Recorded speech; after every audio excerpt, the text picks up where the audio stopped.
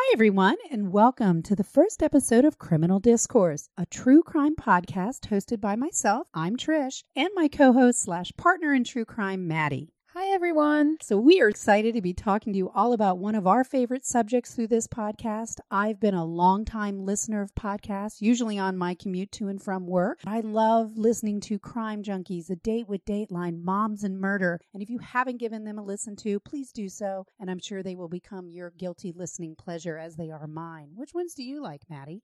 So I'm more of a My Favorite Murder person myself. Yeah, the problem, sometimes I run into an issue because there's quite a lot of language in that particular, but now that you've turned me on to Date with Dateline, that's my PC, well, not PC, but your go-to in the car with your dog. Yeah, my PG, that's my PG, because I have my 2-year-old in the car. There can't be like F-bombs all over the place. Right. Because, you know, she's like a sponge. We don't need that at daycare. Correct. That's being called in for a lot of parental meetings. So let's get started, as we don't have any sponsors, and this is a straight up labor of love at this point.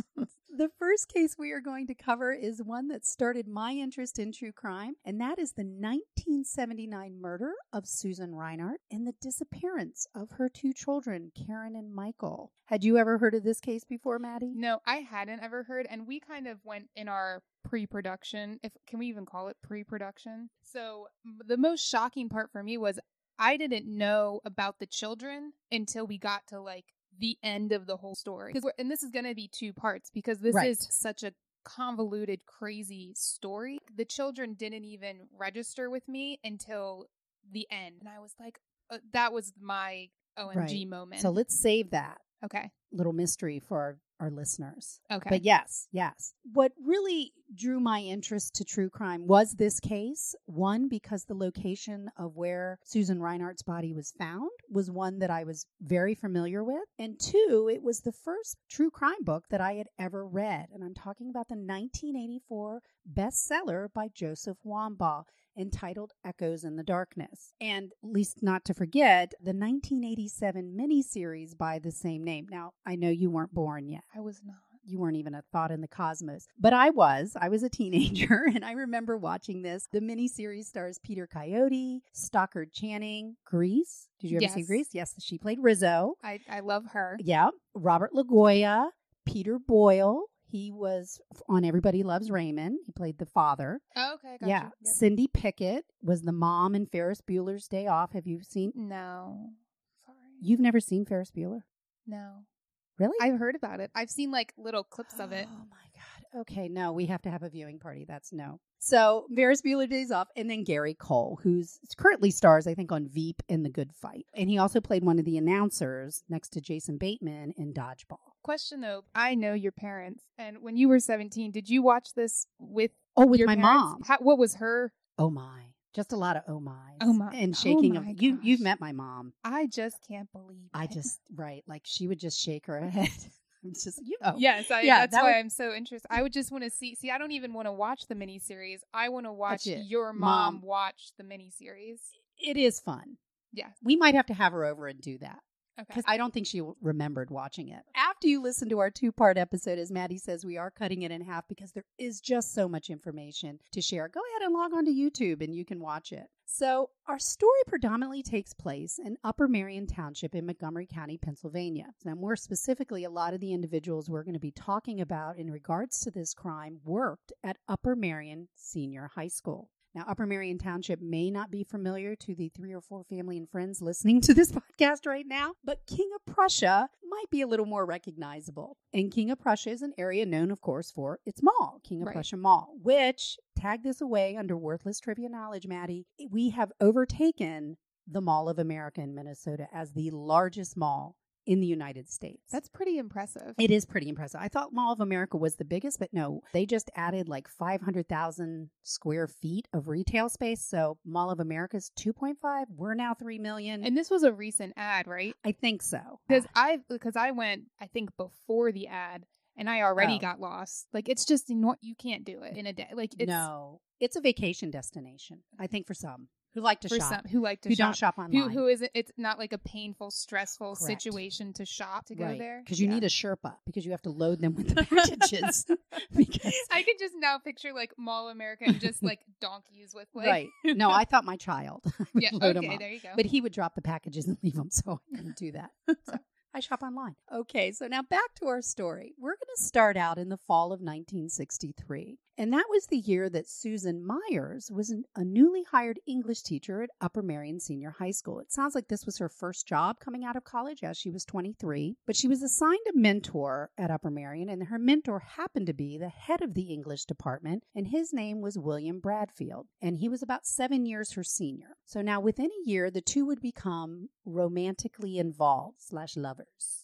Lovers. And this would begin a 17-year, and I'm going to use air quotes here, somewhat secret relationship, because people did know about it. Right. But he was adamant about keeping their relationship under wraps. He didn't want a lot of people to know. And we'll come to find out that Bill Bradfield kept a lot of things under wraps. Now, Bill Bradfield, just to describe him to you, he stood about 6 feet 3 inches. He had brown beard with kind of a brownish blonde hair. And he was a former college wrestler, and he kind of kept that stature after he got out of college. But probably the most standout feature for him was his eyes, because they said his eyes, depending on his mood, could be very icy or poetic. He was a very popular teacher at Upper Merion Senior High School. He taught the advanced placement courses. He taught Greek and Latin. He was very well liked by students and peers. But he was also a really big womanizer. I feel like any time where you hear, we should really keep this relationship a secret, Right. there's a to that of, because Why? I'm also having relationships with everyone else. Multiple women. So not only was he a womanizer, but the women that he would womanize were described as being, how to put this nice, they were like unattractive women to moderately attractive women, like almost like plain Janes. To be nice. They were plain Janes. And he had this ability, whatever, to pick up women that had a lot of insecurities and loneliness issues. Like, he would make them feel valued. Yeah. And he had this almost hypnotic effect on women, so that he was able to juggle these, and we're come to find out how many women he really juggled that we know about. There may have actually been more. But this also applied to his relationships with men, too, as we'll come to find out. Not anything in a homosexual way, but just in terms that manipulation. Yes. That manipulation, that's a good word. So about 10 years into their secret relationship, Bill and Sue Myers had gone on a trip over the summer sabbatical to Europe, and they had taken his 2 older sons. Now, Bill had told Susan that he had been involved in spiritual marriages twice before, that he wasn't really ever been married, but he had common law spiritual marriages. His first wife he met in college. I believe her name was Fran, and they got spiritually married, and they had 2 sons, Martin and William. They were born about a year apart. Around the age of 5 or 6, Fran left, and I don't know why she left. I couldn't find anything as to... She left to go... We don't know. I mean, I don't think she's dead. I think she just was like, I'm out.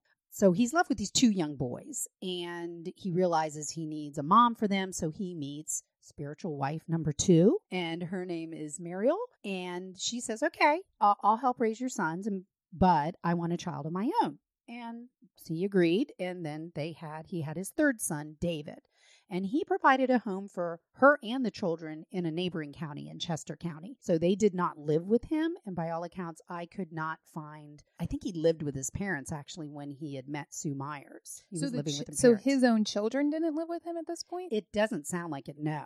Like, they were all living with Mariel, and he was living elsewhere. So after about 10 years, Bill agreed, after they came back from this trip from Europe, to move in with Susan. But he had a condition.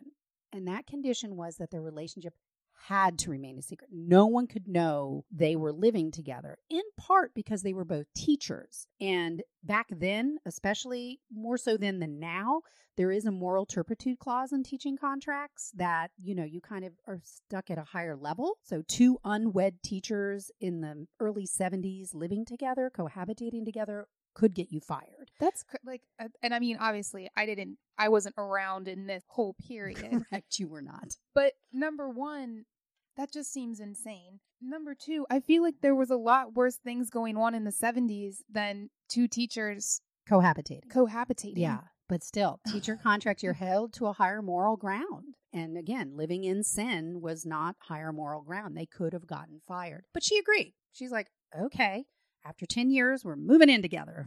Making some progress here. 10 years. 10 years. So I'm going to go back a little bit to 1966 just to kind of introduce somebody else at Upper Marion Senior High School, and that is Jay Smith. He began as the new principal of the school. Now, the first day Jay Smith shows up to this public school, he is dressed in his full military dress uniform. So Jay Smith was a colonel in the 79th Army Reserve Unit who he served under General John Eisenhower. And if that name's familiar, Eisenhower, it's because he was the son of the 34th President of the United States, Dwight D. Eisenhower. So as first impressions go, he made quite an impact that day. I can only imagine. Showing up in military uniform. But not only how he dressed, but how he acted. He was, by all accounts, lack of a better term, bizarre. Mm-hmm. Like he would lock himself in his office for hours at a time and not come out. If he was in his office. If he wasn't, they couldn't find him anywhere in the building. Like he disappeared for periods of time. And like just to place, because it sounded odd to me the first time we talked about it, like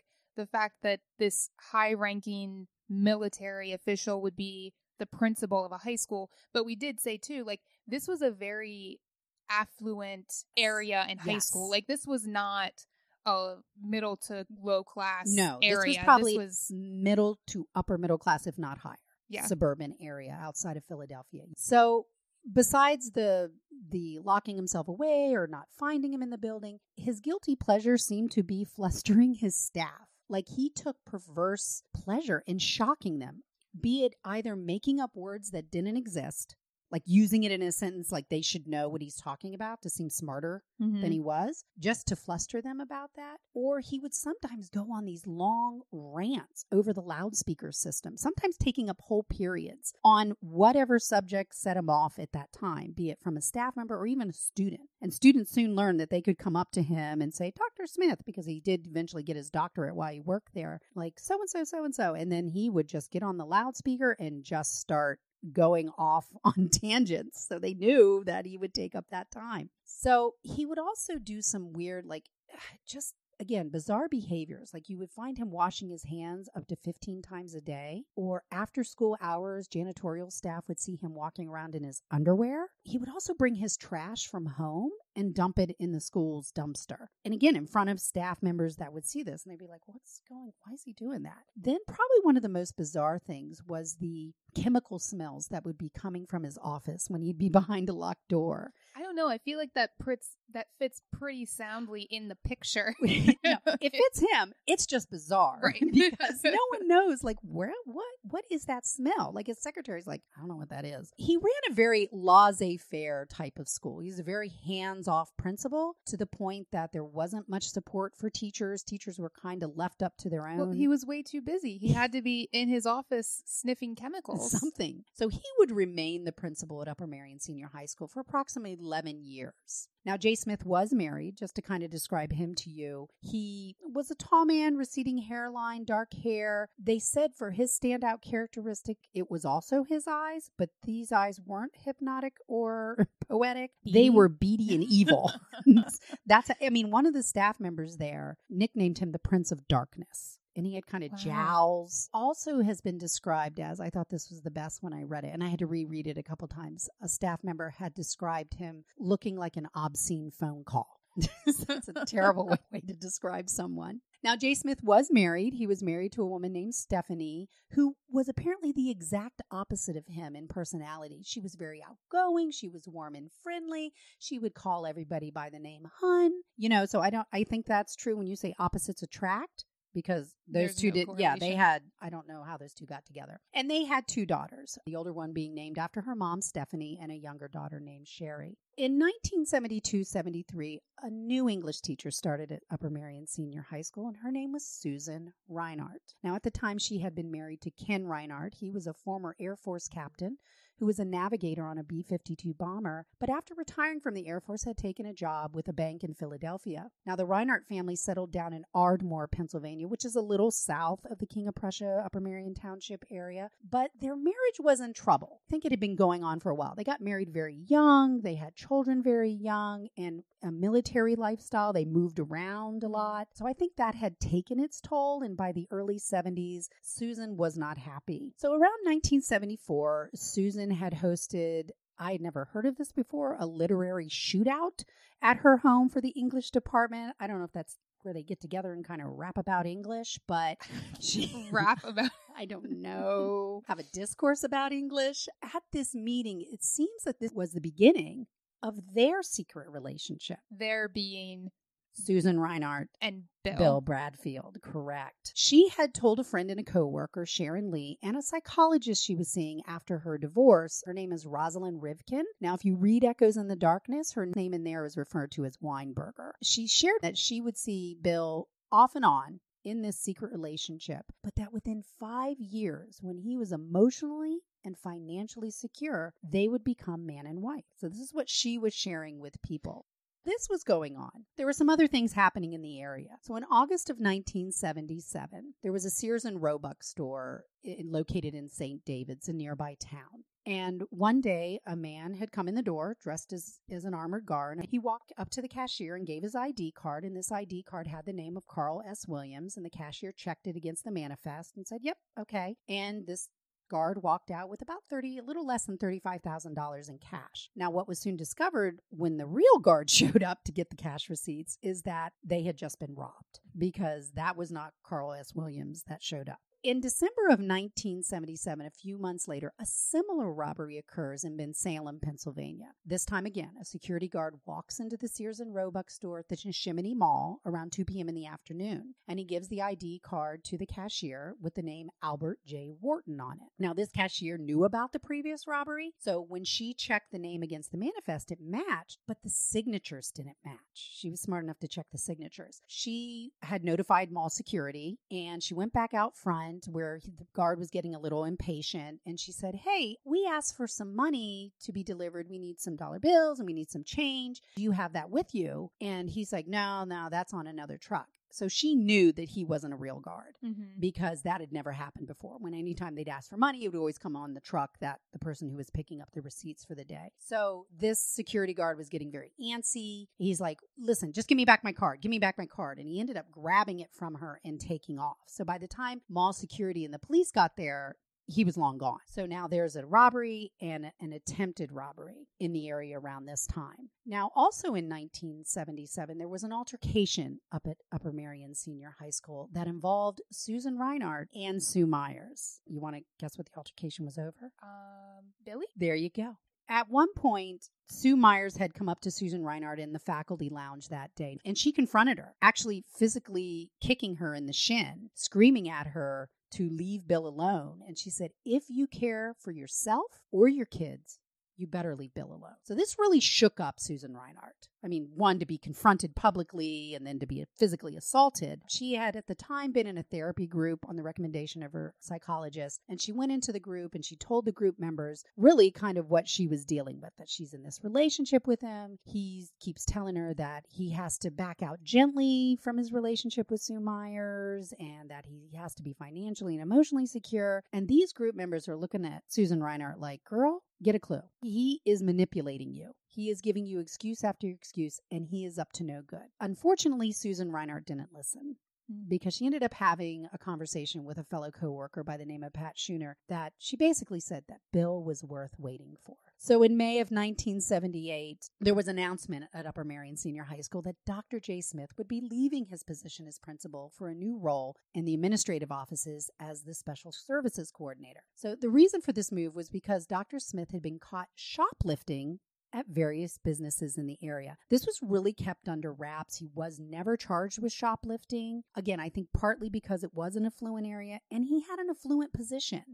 I mean, he's a colonel in the Army Reserves. He's the principal of the area high school. The agreement was, you're going to step down from your position here. But I love that that's what caused the step down and not the chemicals and the Right. they're walking around in your underwear. Well, when and school's I failed to mention this to you, especially in the era now of Me Too. Back then, Dr. Smith would make disparaging statements to attractive female staff members. In one incident, he had given a ride home to a teacher, a female teacher, where he told her she's quite attractive and she should really think about getting a job in the sex industry. She'd make a lot of money. That's a lawsuit today. Yes. Back then, unfortunately, I think that happened a lot. But that just, again, goes to show you his character, which isn't very good. In the summer of 1978, Bill Bradfield had taken classes at St. John's College in Santa Fe, New Mexico. And he took these classes with a former student who actually was a substitute teacher at Upper Marion High School named Chris Pappas. So it was during this summer he introduced Bill to Joanna Aiken.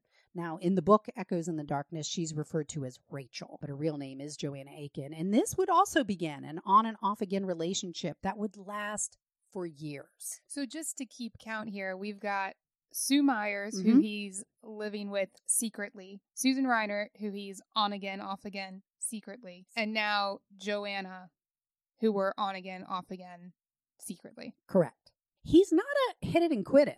I mean, he does long-term. He sticks to it. He sticks to it. He sticks in long-term relationships. Just multiple long-term relationships, yes. See, if they had just had Sister Wives, the TLC show back then, right, would have been taken care of. He'd be living large. He'd be living his best life. August 19th, 1978. Outside of a pizzeria, a young couple is sitting on the curb at the Gateway Shopping Center when they notice a brown Ford Granada circling the parking lot that ends up parking next to a van. They notice a man wearing a cow-like hood over his entire face, which was a bit shocking.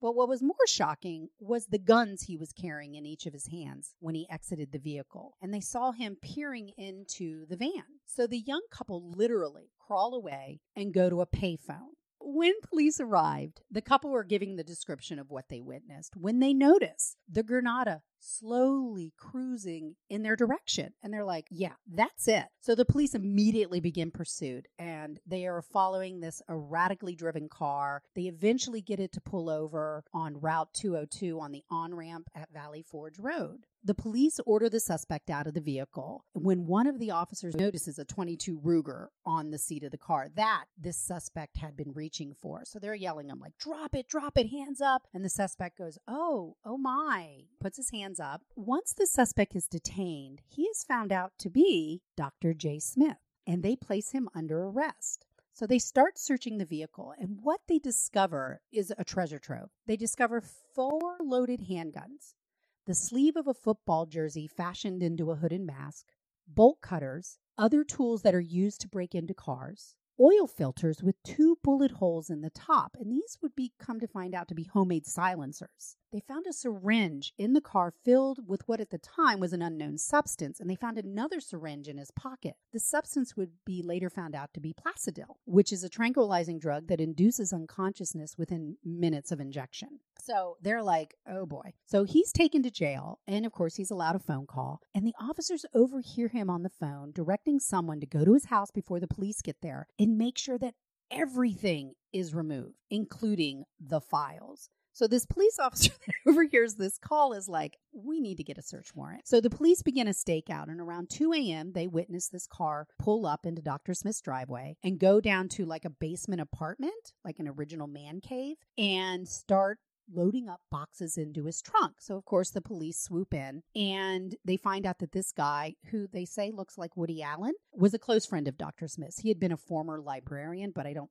know if he had any connection with Upper Marion. I think it's just somebody he knew. What the police discovered in the boxes and in the basement was, if they thought the car was good, this was the mother lode. So they discover over 800 milligrams of marijuana. They find vials of contraband pills, Valium, Librium, Placidil, all of these illegal drugs. They found stolen school equipment and reproductions of famous paintings from the school district that he literally stole off the wall. They find 4 gallons of nitric acid, but he has 4 gallons of it that he stole from the school. 2 silver badges and security guard uniforms. They find bogus ID cards from the U.S. Army. They find 5 more oil filter silencers, latex gloves, a pile of blue combs bearing the name of Dr. Smith's Army Reserve Unit. They find all of these guns registered using a fake ID. And the police would later find out that one of the IDs used was of a male teacher who worked at Upper Merion Senior High School that had his wallet stolen from his desk. Probably the biggest thing that shocked investigators, though, was the library of books that he had. And here are some of the titles: The Canine Tongue, Her Bastille Dreams, Her Four-Legged Lover, The Bastille's Erotics, and Animal Fever. He also had a lot of swinger publications of both gay and straight nature. So Dr. Smith apparently believed that dogs could be trained or used as sex surrogates that might help decrease the divorce rates in the United States. But he had also a significant quality of chains and several locks to go with them. So, of course, they catalog all of this information. Dr. Smith is charged with the Sears theft at the St. David store, the attempted theft of the Neshimity Mall Sears, the prowling with loaded guns at the Gateway Shopping Center, property theft from Upper Merion Senior High School, and a possession of illegal contraband. It was around this time that also found in the car when they initially pulled him over, they found his daughter's Social Security guard, Stephanie. Now, Stephanie was married by this time to a guy named Eddie Hunsberger, and both Stephanie and Eddie were heroin addicts, and they had a history of going in and out of rehabs at the time. Eddie had also been convicted of various drug offenses and armed robbery and was on probation himself. February 25th of 1978, Stephanie and Eddie were visiting his parents' home in North Wales, Pennsylvania to help complete his income taxes, because apparently he must have worked some. And this wasn't unusual for them to visit. Eddie usually visited his parents once a week, so that wasn't out of the norm. But while they were there, they told the Hunsbergers that they had to go somewhere, but they would be back. Okay, they finished up the income tax, but they had to go out and they would come back. But the problem was they never returned. Ever. After a few weeks, the Hunsbergers contacted the Smiths. Mrs. Hunsberger talked to Jay Smith, who told them, oh, yeah, they moved to California because Eddie found out there was a warrant for his arrest, and they owed money to some drug dealers in the area, so they needed to get out of town. Now, Eddie's mom was like, what? Like, why wouldn't he contact us? So Eddie's mom did some investigating and found out that there was never a warrant for him at that time. Plus, they had left all of their belongings behind, including the uncashed income tax. Like everything. Everything. And I'm sorry, you have two people addicted to heroin and they're going to leave all of their belongings and money? No. So both Stephanie and Eddie were to begin a methadone clinic. And when they failed to show, the clinic contacted Jay Smith in March of 78. And he told them that he was going to be detoxing Stephanie himself with Placidil, the tranquilizing drug that knocks you unconscious, and some really good pot. Which at that point, like, unless they thought it was a joke, like, right. Why wouldn't they call the police? Well, Eddie was on probation. They did contact the probation officer, and the probation officer actually did at that time issue a warrant for his arrest in September of 78. But to this day, neither Stephanie nor Eddie have ever resurfaced. There's no trace of them anywhere.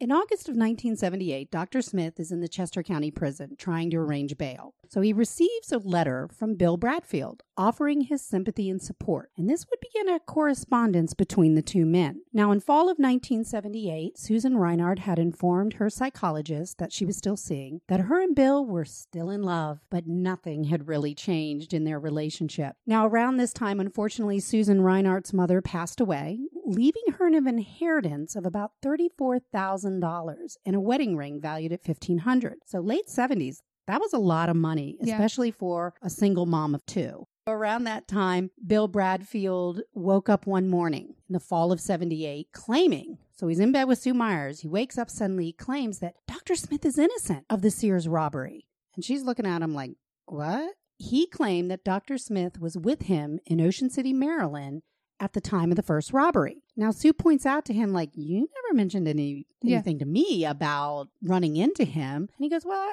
it just didn't seem important at that time. But you got to understand now, he couldn't have done the first robbery because he was with me. So if he didn't do the first one, he didn't do the second one. It's just so, like, could you just picture that? You're laying in bed with your, well, not husband, your person that you're living with. And suddenly they pop up and say, oh my gosh, you know that guy that used to be our principal? He couldn't have done that crime he's accused of, just out of nowhere. Like, there's no context. You couldn't have a less natural way of bringing that into the conversation. But he did.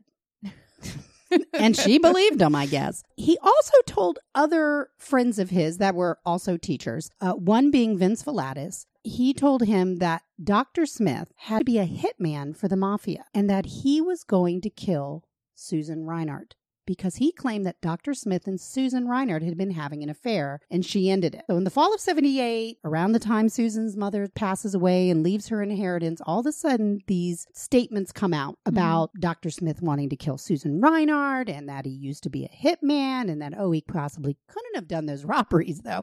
He can be a killer, but he's not a robber, because I was with him in Ocean City, Maryland. Now, Vince was like, we need to go to the police. And Bill told him, no. We have no proof. I can control him. I can get the proof. Now, Bill also told Sue Myers about his clandestine meetings with Dr. Smith, and he didn't know why Dr. Smith wanted to kill Susan Reinhardt, only that they couldn't go to the police, again, claiming he could control him. So he's telling variations of this story to different people and the reasons why and why they can't go to the police. Susan, in another conversation with her psychologist, she told her she gave Bill an ultimatum, and he had gotten very angry about that ultimatum, to the point that once he calmed down, he went back to her and said, listen, I can't just walk out on Sue Myers. That might prove fatal to you. He claimed that Sue Myers was hysterical and unstable, and he didn't know what she would do, and that would put Susan Reinhardt in danger. That would put her children in danger. And remember, Sue Myers did threaten her about watching her back and watch out for your children. He was trying to ease Vince Volatis into a relationship with Sue Myers, he said, so it would be less traumatic for her when he left her. But he needed a little more time. Around this time,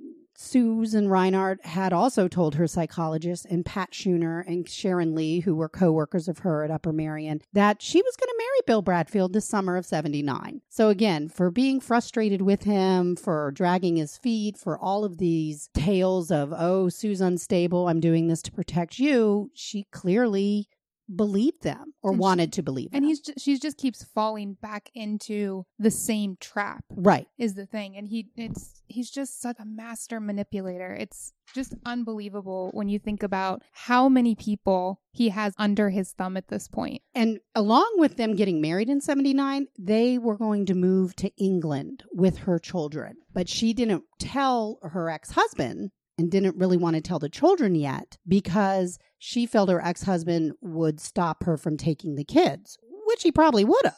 Yeah, which makes perfect sense. Right. I mean, perfect sense that he would stop her. So Bill had gone to Sue Myers one day and had put a cohabitation agreement in front of her that he wanted her to sign. And Sue's like, what is this? Like, why am I signing this? Now, a cohabitation agreement is an agreement between two people living together, but who are not married. Almost kind of like a prenup, but not married.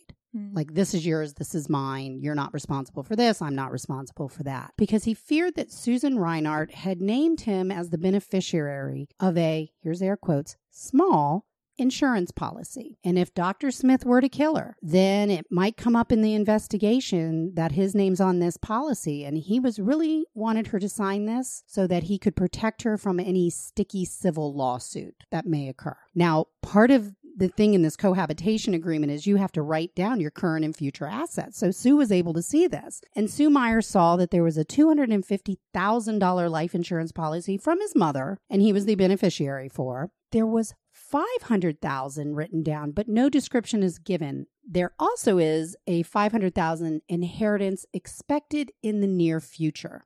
From ... Now, Sue was smart enough to go to a lawyer, and the lawyer's like, yeah, don't sign that. And she didn't. So around Thanksgiving of 78, Bill told Sue she had to get out of town for her own safety because Dr. Smith liked to kill on the holidays. Dr. Smith likes to kill on holidays, as if he's some serial killer and that Bill is aware of all of these crimes. Well, he may be a serial killer, but that Bill is aware of this and he has some sort of special connection to holidays. Mm-hmm. According to him. So she did. She went out of town. And when she got back, Bill Bradfield credited himself because Susan Reinhardt wasn't dead. He said, I kept him under control and kept everyone safe. So in December of 1978, Susan Reinhardt had contacted the USAA insurance company to try to secure a $500,000 life insurance policy, naming William S. Bradfield Jr. as the beneficiary. Now, her application was denied based on the grounds that such a large policy would overinsure. She was a school teacher. She didn't have a lot of assets. We've talked about Bill being a womanizer. Well, let's add one more to the bunch. And her name is Wendy Ziegler. And Wendy Ziegler happened to be a former student of Bill Bradfield. But when she graduated, they had seemed to have gotten together, and she ended up going to college actually in California, but they still kept in touch. And he was seeing her during the Christmas break when she was home from college. Now, Wendy had told Chris Pappas, again, the substitute teacher at Upper Marion, that her and Bill were going to get married once she graduated college. That was the plan. And Bill also told Wendy about Dr. Smith planning to kill Susan Reinhardt. And the excuse he gave her was that somehow Susan Reinhardt was going to interfere with the alibi testimony that Bill felt obligated to give Dr. Smith at his trial. So now we have another layer to all this. So in January of 1979, Bill Bradfield continued to work with Chris Pappas, convincing him to work with him to get evidence on Dr. Smith. Proof that he was planning to kill Susan Reinhardt, to the point that they had bought this big blue ski parka that had all these like cargo pockets in it and a ski mask, and he gave him all these materials. So part of what went into this blue ski parka was chains, tape,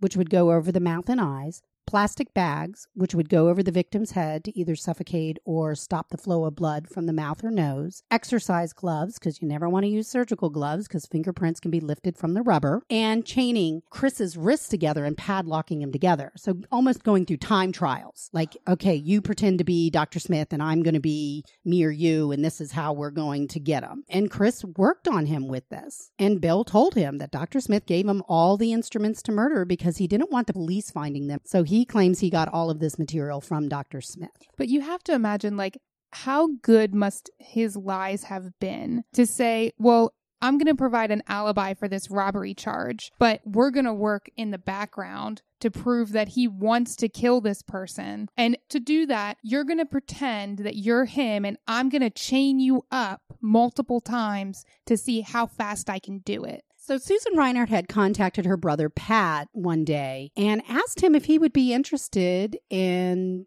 putting up some money. She had a friend, Bill Bradfield, who knew of an agent who was offering a 12% interest for a short-term investment. Pat declined because his sister is telling him this. He's like, yeah, no, that doesn't even sound right. And you really need to leave this guy. He's not good for you. And why are you lending him all this money? But unfortunately, Susan didn't listen. Now, I told you earlier she was trying to secure some life insurance, and she hadn't given up on that quest yet. Susan was trying to get a larger life insurance policy after she was denied the first time from New York Life. And she, again, wanted $250,000, but New York Life's like, no, we'll give you $100,000. And I think through negotiations, they agreed on $150,000. So she was able to secure at least that one, $150,000. In February of 79, she went back to USSA again and requested $250,000 again in life insurance, but with $200,000 accidental death rider for 1 year. So this policy would only pay out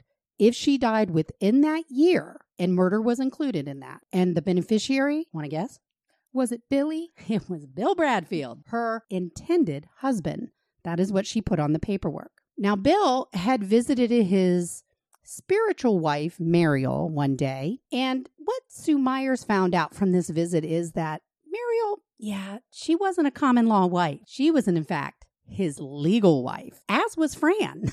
So his first two marriages that produced children were legal marriages. They were not spiritual marriages, common law marriages. And he had asked Mariel for a quickie divorce because he didn't want to get her caught up in a little lawsuit, because at the time, him and Vince Volatis and Sue Myers had gone into like a craft store business in a local mall, and it ended up failing. And he's claiming to her, hey, we need a divorce so I can protect you and you can keep the house and you'll have that property and you won't be involved in all this mess. I'm not sure she did or not. I couldn't find any information as to whether she signed off on it or not.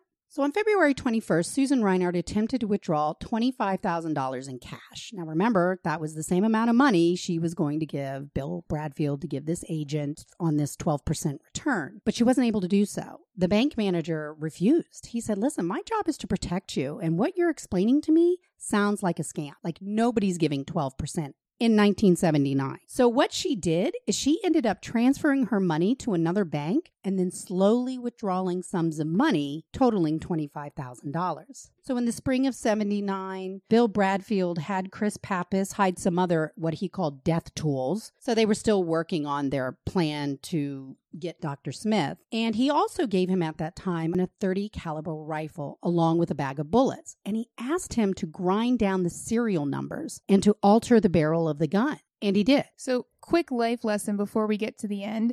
If someone asks you to file away serial numbers on a firearm, don't do it. He reminded Chris to remain silent. He could not tell anyone because if he did, Dr. Smith would kill him and probably his parents.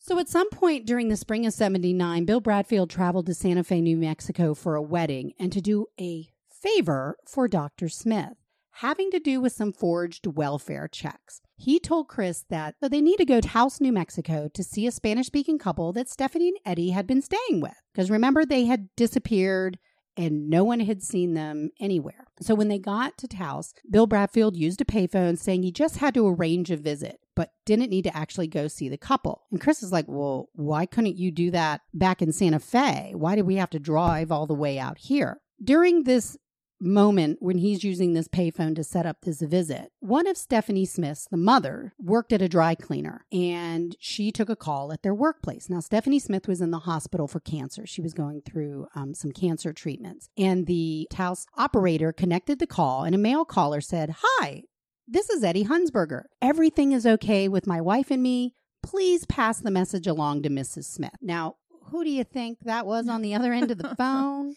Well, and didn't you say the part of the purpose for them being there was to take care of some forged welfare check? The welfare check issue was after Stephanie and Eddie were no longer around, like nobody had heard of them, there's no trace of them. Somehow their welfare checks got cashed for about 6 months. And they got cashed because Dr. Smith forged their signatures. So once the government caught on, that got cut off. Because back in the 70s, and I think this went up into the 80s, if you were suffering from a drug addiction or a mental illness, you could get public welfare monies. And both of them did. So that's how they had money for, drugs. But I think that sweet, sweet heroin. I get the purpose of it is to keep them fed, is to keep them in housing so that, they're not on the streets committing crimes. But in turn, you're also giving them money for drugs. Now, Bill also told Chris Pappas that he knew of a second person that wanted Susan Reinhardt dead specifically. He said, there's this new guy named Alex from Carlisle, Pennsylvania, who's into kinky sex. And he told him that Susan liked Alex to tie her up and to beat her and to urinate on her. That's called a golden shower, by the way, if you want some more worthless trivia knowledge. I'm going to hope that I never, ever, ever have to use that term. But if you do, you know what it is. Probably again in this podcast. But Probably. No, I don't think I mentioned golden showers again. Bill also told Chris about this double screen contact system he had with Dr. Smith. And that's how they communicated with one another because nobody really saw these guys together. They didn't really hang out at each other's places. They didn't hang out in the community together because by this time, Dr. Smith had gotten bail. So in phase 1 of this convoluted screening system, a person would let the phone ring 3 times and then hang up. So that indicated, okay, something's going on. They would call again, letting it ring once, then hang up.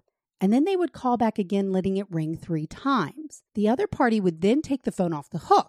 So when the person called back for the 4th time, they would get a busy signal and they knew that they had connected. The second phase of this was each man had a list of 15 payphones with numerical design behind each number. So the phones were located within a 20-mile radius of their homes.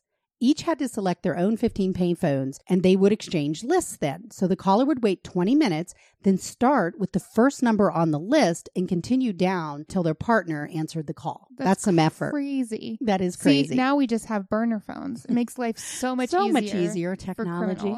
So Bill even demonstrated this system to Chris, and Chris recognized Dr. Smith's voice. At this point, this is where I believed that, definitely these gentlemen had been in contact with one another. Up to this point in reading this material, I think, okay, Bill Bradfield's a manipulator. He's planning this all up, and he's setting up Dr. Smith to be the fall guy. But now I'm not quite so sure. So in April of 79, Bill talked with Vince Velatis about troubles he was having with Susan Reinhardt, and that, she had named me the executor of her estate, and he felt she was pathetic. He didn't like her. He just felt sorry for her, and that he had only tried to be nice, like helping her out. She's a single mom, helping her out with some household chores. So Bill continued to tell people that he was mentioned in her will, that he was mentioned in these insurance policies belonging to Susan Reinhardt, and that Susan Reinhardt was seeing a kinky person who now, besides the golden showers, I'm sorry, I did mention it again, used human feces in their sexual rituals.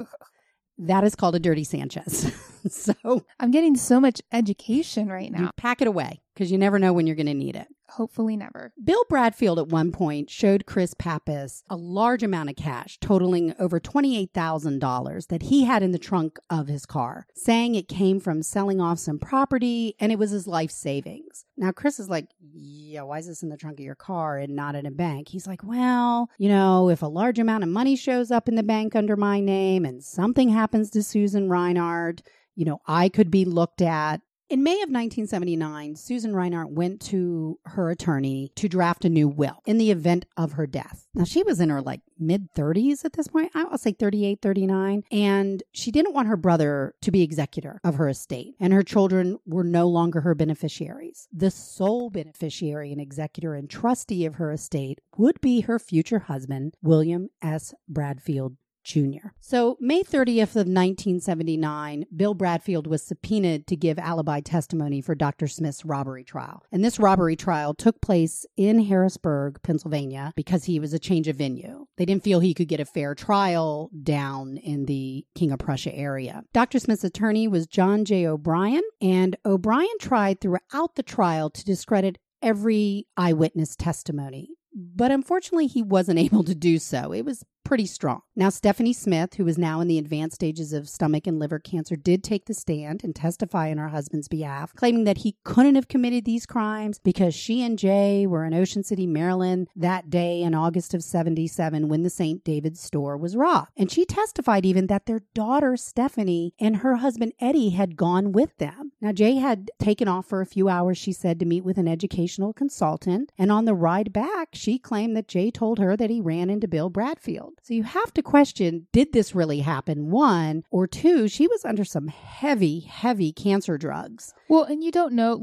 at this point, they've been married for so long too.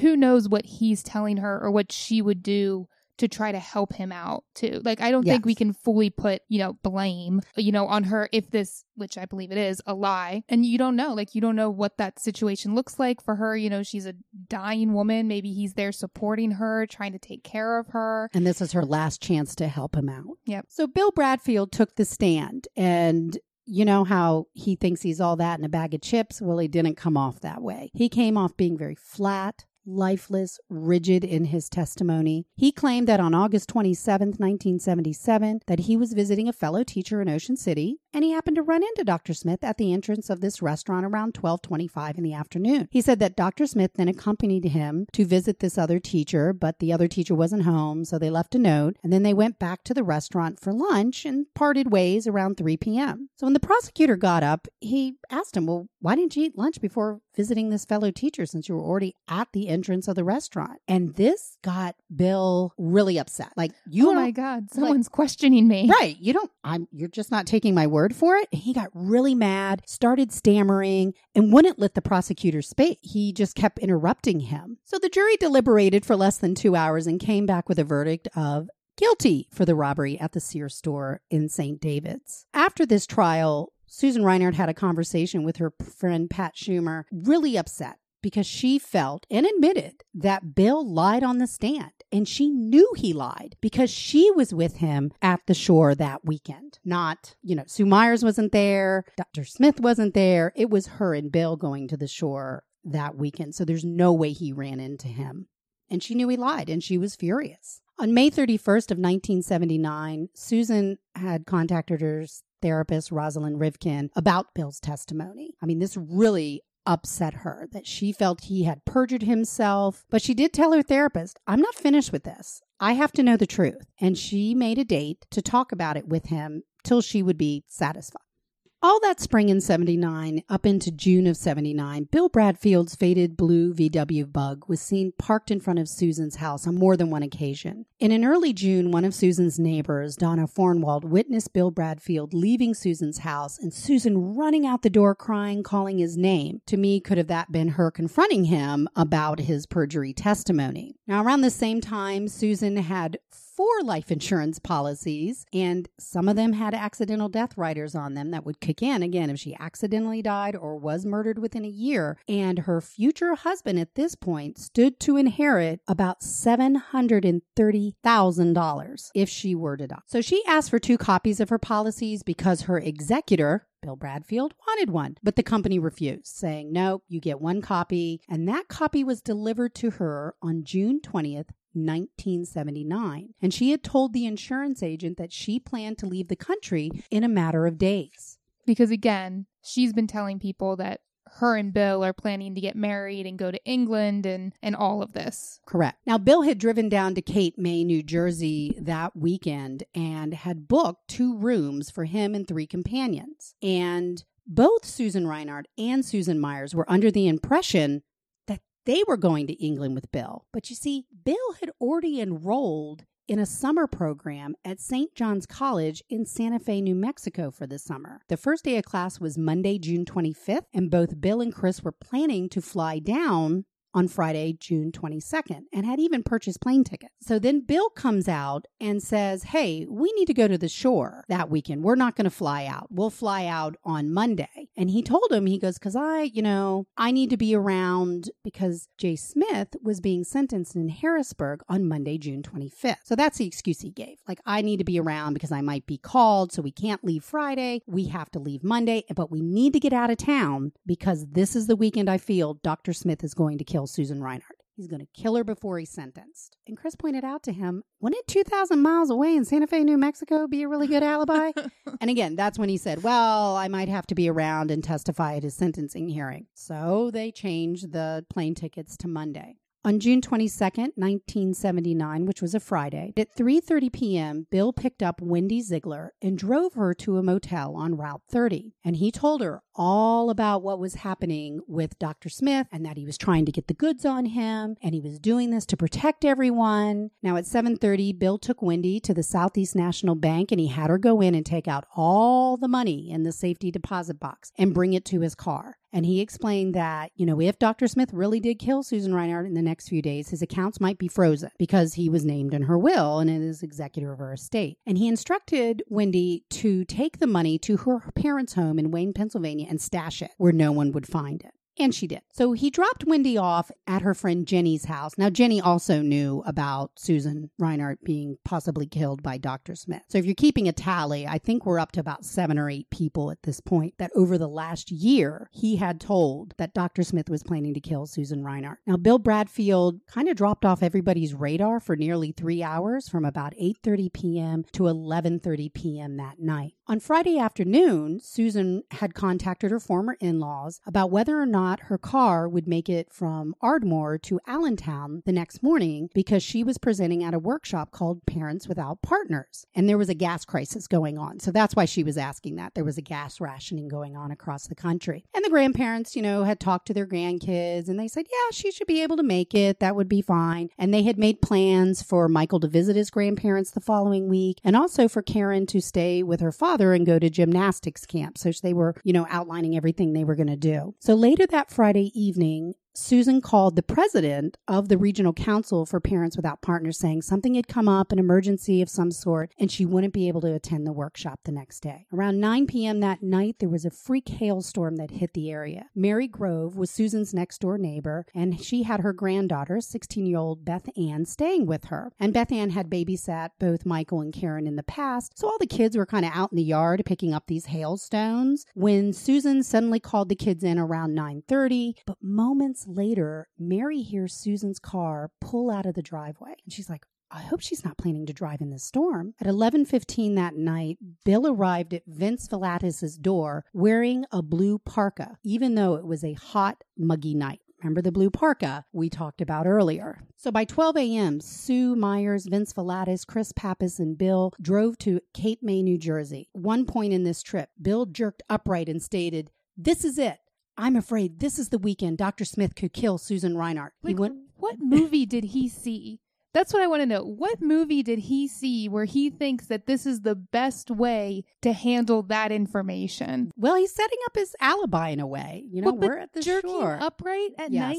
No. yes. In the car. They're on their way there. They're not even in a hotel. They're on their way there. What is your problem? So he claims that he tried to protect her. He even circled her house 14 times, but lost Dr. Smith in the hailstorm. Now, on June 24th, 1979, around 7 p.m., two men from South Carolina who were working at 3 Mile Island Nuclear Power Plant were checking in at the Host Inn, which is now known as the Red Lion Hotel at 4751 Lindell Road. This is right off of Route 283 in Swatara Township, right outside Harrisburg. They spotted an orange 1978 Plymouth Horizon in the parking lot that had its hatchback open, and they thought they saw like a white laundry basket laying in the back. But they didn't really think anything of it, and they went into the hotel. They didn't tell the desk clerk or anything. They just got their rooms and went on their way. Now, on Monday, June 25th, 1979, around 2 a.m., a Swatara Township police officer was on a routine patrol in the Host Inn parking lot when he spotted the orange hatchback with its hatch still open. He did a radio check on the license plate and found that the car belonged to Susan G. Reinhardt of Ardmore. He went into the hotel and found that there was no guest registered under that name. Upon exiting, he was headed towards the car to check it out. He received a radio call of a fatal traffic accident,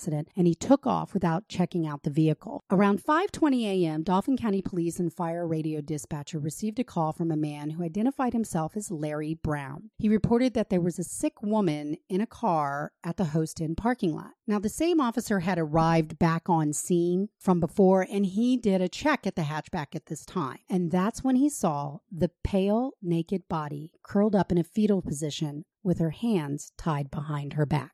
Okay, everyone, that's it for part 1. This is where we're going to leave off. Sorry for the little bit of a cliffhanger we're leaving you, but we'll be back soon with part 2 of the Susan Reinhardt murder. So please rate, review, and subscribe on whatever you're using to listen to our podcast today. And then if you want more info, you can also get to us on our Facebook page or our Twitter @CriminalPod. So like Maddie said, we'd love to hear from you and get some feedback from you all. So until next time, remember to be safe, but also be kind. Bye, everyone.